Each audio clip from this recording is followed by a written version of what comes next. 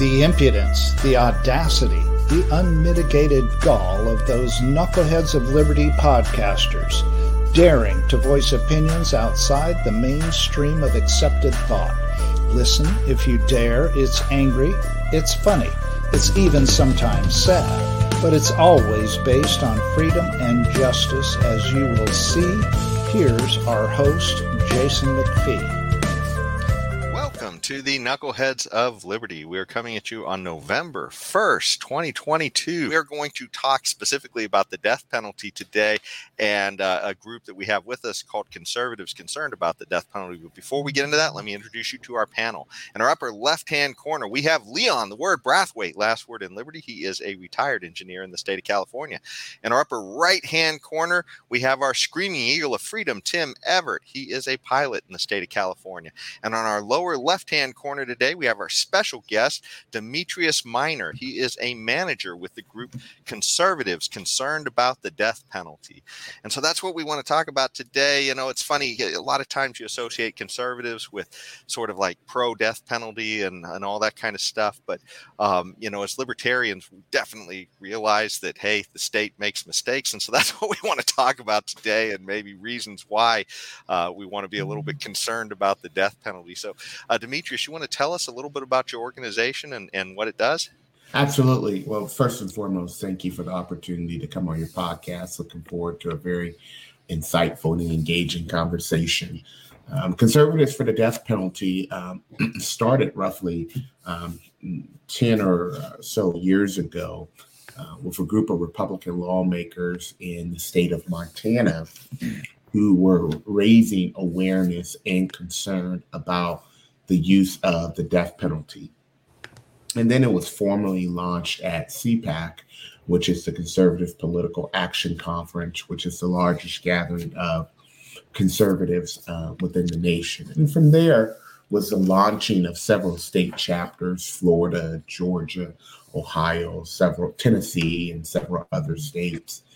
And what we have seen is a gradual progression in a shift that is turning, a shift that is occurring to where conservatives were understood to be pro-death penalty, but now we're seeing that many conservatives and libertarians are being opposed to the death penalty for an array of reasons, morally, fiscally, culturally, whatever that reason may be. They are starting to raise concern, awareness, and opposition.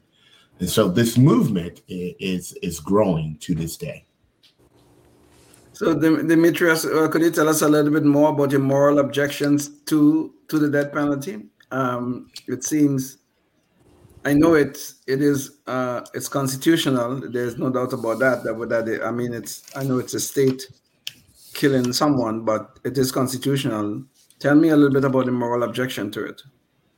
So for me, I first came to oppose the death penalty maybe around 2010 or so. I was having a conversation with my pastor at that time, and I don't remember how the death penalty came up, but we was talking about the death penalty and being pro-life. And, you know, he made this statement. He says it's hard to be pro-life and simultaneously pro-death.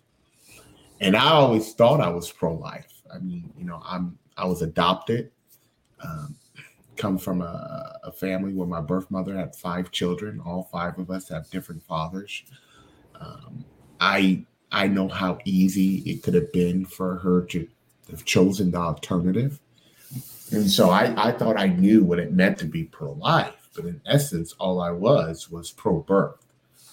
And so I began to do a more reevaluation of where I stood on the issues, and I found myself to be inconsistent with my pro-life stance. I couldn't even tell you why I was for the death penalty. I just felt like it was a default position, something to be expected of me as being a conservative. And it was at that moment where morally I became opposed to the death penalty. I looked throughout the scripture and saw where Jesus tells us, hey, listen, I know you're taught eye for an eye and tooth for a tooth, but that's not the way that I want you to live your life. And that, scripture also says, vengeance is mine, says the Lord. And I felt that the death penalty allows for mankind to play the role of judge, jury, and executioner. And that is something that is way above our pay grade. And I don't ever want to put myself in a position to where I think that I can play the role of the Almighty. So that's how I became morally opposed to the death penalty. You know what strikes me about that right off?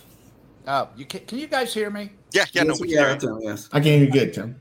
Okay, yeah, the first thing that strikes me is that here he's struggling with inconsistencies in his philosophy. And so he's having a struggle, and he goes about addressing that struggle and tries to be consistent to utilize. Who is he talking about? Demetrius. Oh. and no, listen. The thing about it is we talk about that we use the H word around here, Demetrius, and we try to avoid it because we use it so much. The H word stands for hypocrisy, and we're using it in reference to how the left typically goes one way on one issue, and then the opposite way on when it's a Democrat that's doing the same thing, for example. So there's no search for consistency. There is no moral dilemma whatsoever with these things we consistently watch from the left of this that ends up being philosophical hypocrisy, of which they care nothing about because they have the philosophy of party.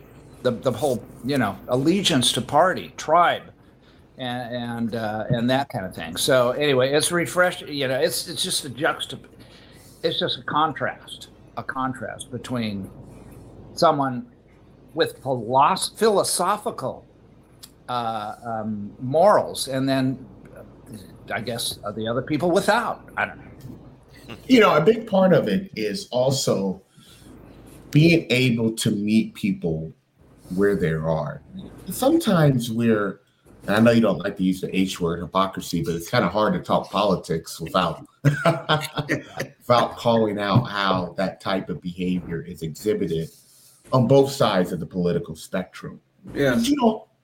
Many times, if we're having a conversation, a dialogue with someone, they may not be aware. They may not be educated on all the parameters around the subject. And so, therefore they take a position because it's what's expected out of them with the political philosophy that they hold. So it's incumbent upon us to meet people where they're at and to have that engaging dialogue to where they will see a revelation of why consistency matters.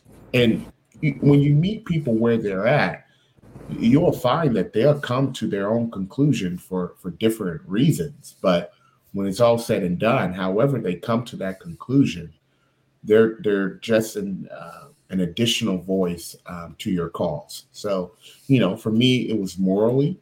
But however, in conversations that I have with conservatives and especially with libertarians, the main reason for opposition to the death penalty is because of distrust of the state, because it's fiscally ineffective. And, that's something that I definitely resonate with. Listen, I don't trust the government to give me accurate COVID numbers. I don't trust the government to deliver my mail on time, especially now that the holidays are coming. I don't trust the government to effectively handle healthcare and just a plethora of issues. So why would I trust the government? And I'm not trying to be hyperbolic here, but why would I trust the government with literally a matter of life and death? That's just a position that I'm not quite understanding. Demetrius. I mean, I can see your point, and I can see your arguments. But at a philosophical level, the issue here we are really discussing is whether it is moral or moral to allow the state to kill. Okay. Yeah. Okay. That's what we're really talking about here. But in society, we do allow this. I mean, I don't think we even as liberty-minded people, we allow police officers to take life on the street.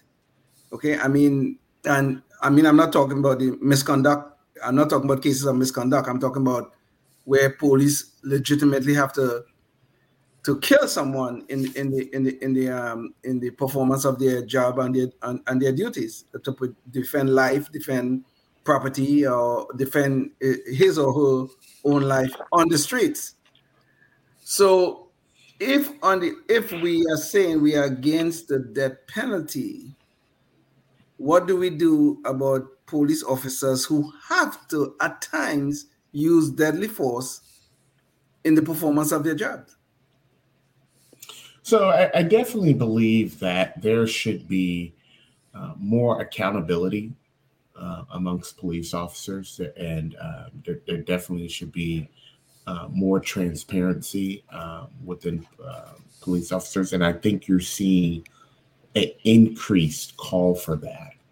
I think it's totally possible that you can be outraged about the outrage and the misconduct of police officers. I don't necessarily see both of those as the same.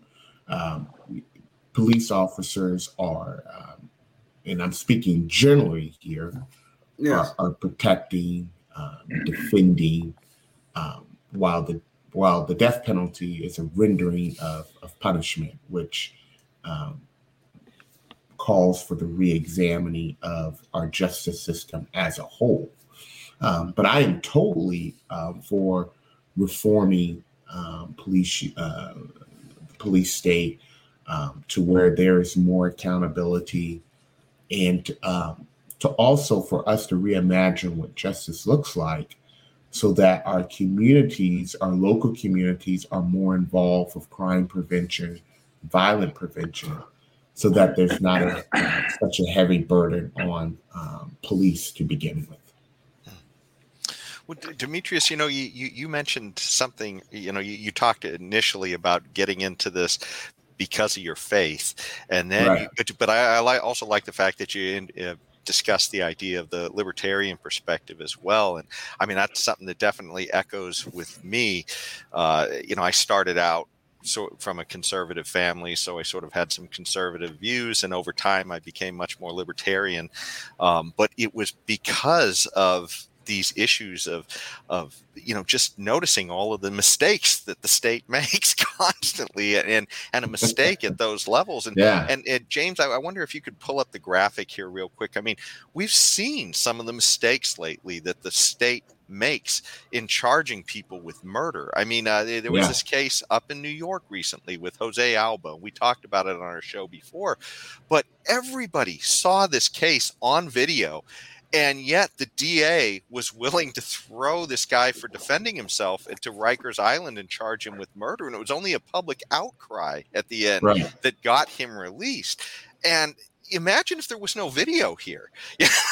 I mean, this guy would still be sitting in Rikers Island, maybe up on murder charges. And I mean, we've seen other cases as well. And California Innocence and other innocence projects have highlighted so many cases out there where they've found people who have been falsely accused. And maybe it's just error, or maybe there's politics behind some of these as well, where for whatever reason, the person who's being charged just falls out of just political favor, I guess, with whatever the politics are at the time, and suddenly the state is coming down with the full weight of the state against these people, and carrying out huge injustices. So I think I guess for our audience, I just wanted to point that out, that my gosh, there's if you at all have any skepticism of the state, to give them the power to kill somebody and to have that certainty is just, I don't know. Yeah, I mean, I'm certainly glad Jason, you guys are addressing that. Jason, you're absolutely right. Here's something that's very jarring. The death penalty is the only punishment that is irreversible. In other words, you can't be like, oops, we made a mistake, let's undo it. You can't undo it. You can't bring back that life. There's been over 150 exonerees, which means that's over 150 times that the justice system got it wrong. Mm-hmm. And for me, one time is one too many when we're talking about a matter of life and death. And so seeing that the state has gotten it wrong, people have been wrongly convicted, and given the racial bias history of the death penalty, for these reasons and more, this is a practice that I strongly believe that we should rid ourselves of, and that we should repeal the death penalty, abolish it. It's not something that needs to be used in modern times. The United States is one out of 3 industrialized nations that use the death penalty. The other 2, Japan and Singapore. And so on this particular issue here, we're definitely behind the 8 ball. But again, as we mentioned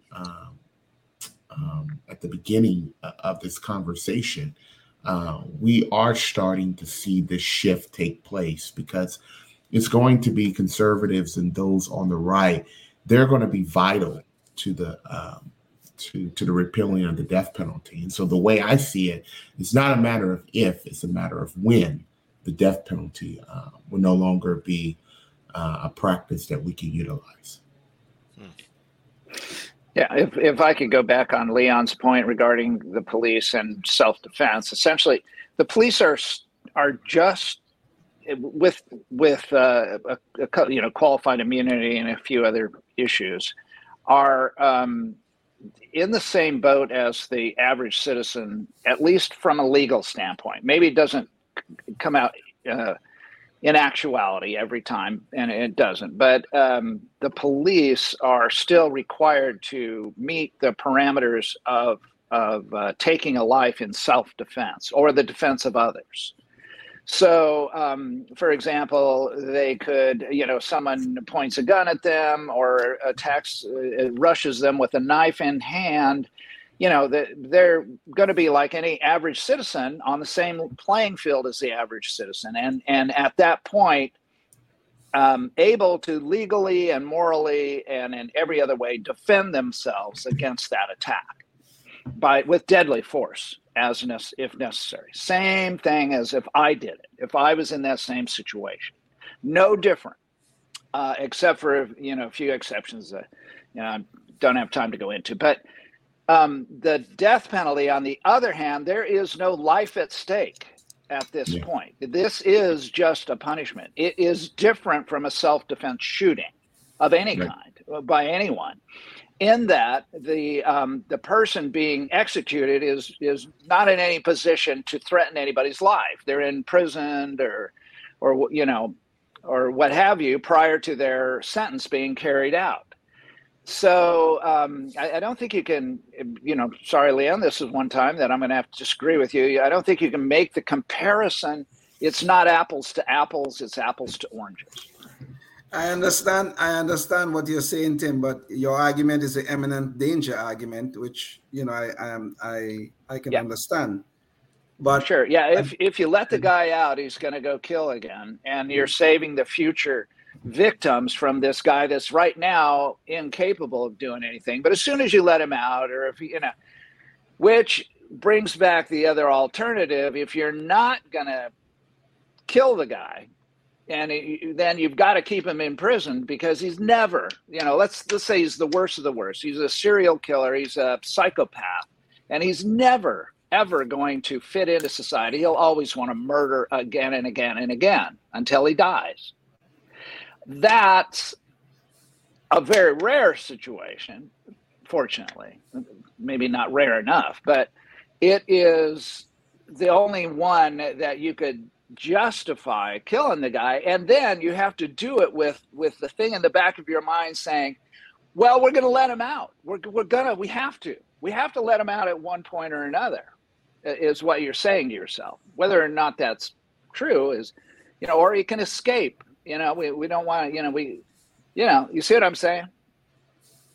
No. Well, I can understand what you're saying in the area of perfect knowledge. Like, for instance, as a libertarian, I'm not coming at this necessarily from the religious perspective on this. I'm coming at it from the idea that the state makes mistakes, and the idea that most likely I'm going to be taking some guy's word for it, what this guy did, right? I'm not going to have actually seen every piece of evidence myself. I'm not going to have witnessed it all myself. You wouldn't have been there. Exactly.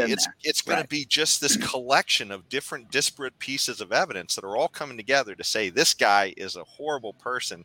But we know that the state makes all kinds of mistakes in these areas, and would you really want to trust them to get it right? That's what I'm kind of coming at. And the Albers, the guy in New York, okay, well, I'll give you a different scenario. I defend myself against a home invasion with an AR-15 in San Diego, California.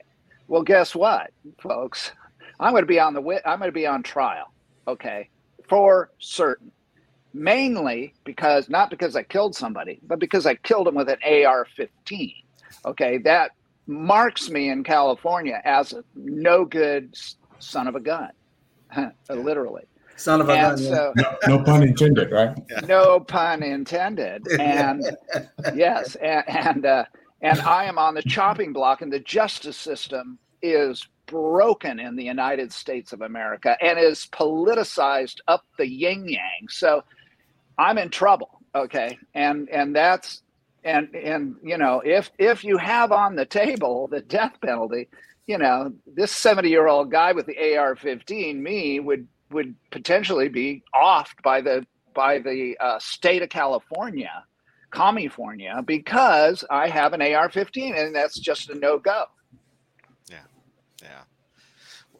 Well, certainly that's the politics that we're talking about, Tim, with all these different cases that we've seen lately, where it's all political prosecution in a lot of cases. Correct. So but that's just beyond mistakes.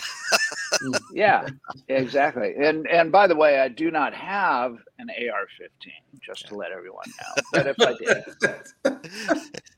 Well, the secret is safe with us. Yeah, well, yeah. We all know that I'm a shotgun guy, so there you go. Well, Demetrius, a question I wanted to ask you is, as you've shifted your view on this, and you're conservative, and you've shifted your view toward being against the death penalty, have you seen that that's also made you shift other conservative views toward more liberty kind of oriented views, or is it just sort of in this one area with the death penalty? The older I get, the more reflective I get. And I'm 3 years shy of turning 40. And I've come to this position. It's policy that's going to change people's lives for the better, not politics. So I'm in the business of promoting policy that's going to help us become a more safer nation, a more educated nation, and also a more civil nation. And so I'm not in the game or in the business of promoting politics or parties. And so I hope that answers your question. I'm always, my faith is the forefront of my life. So my faith is the definitive factor of who I am. But as an American citizen, I definitely want to be in a free and prosperous and thriving society. And so I'm of the thought process that a government that is small and limited is going to be the best contributor to that.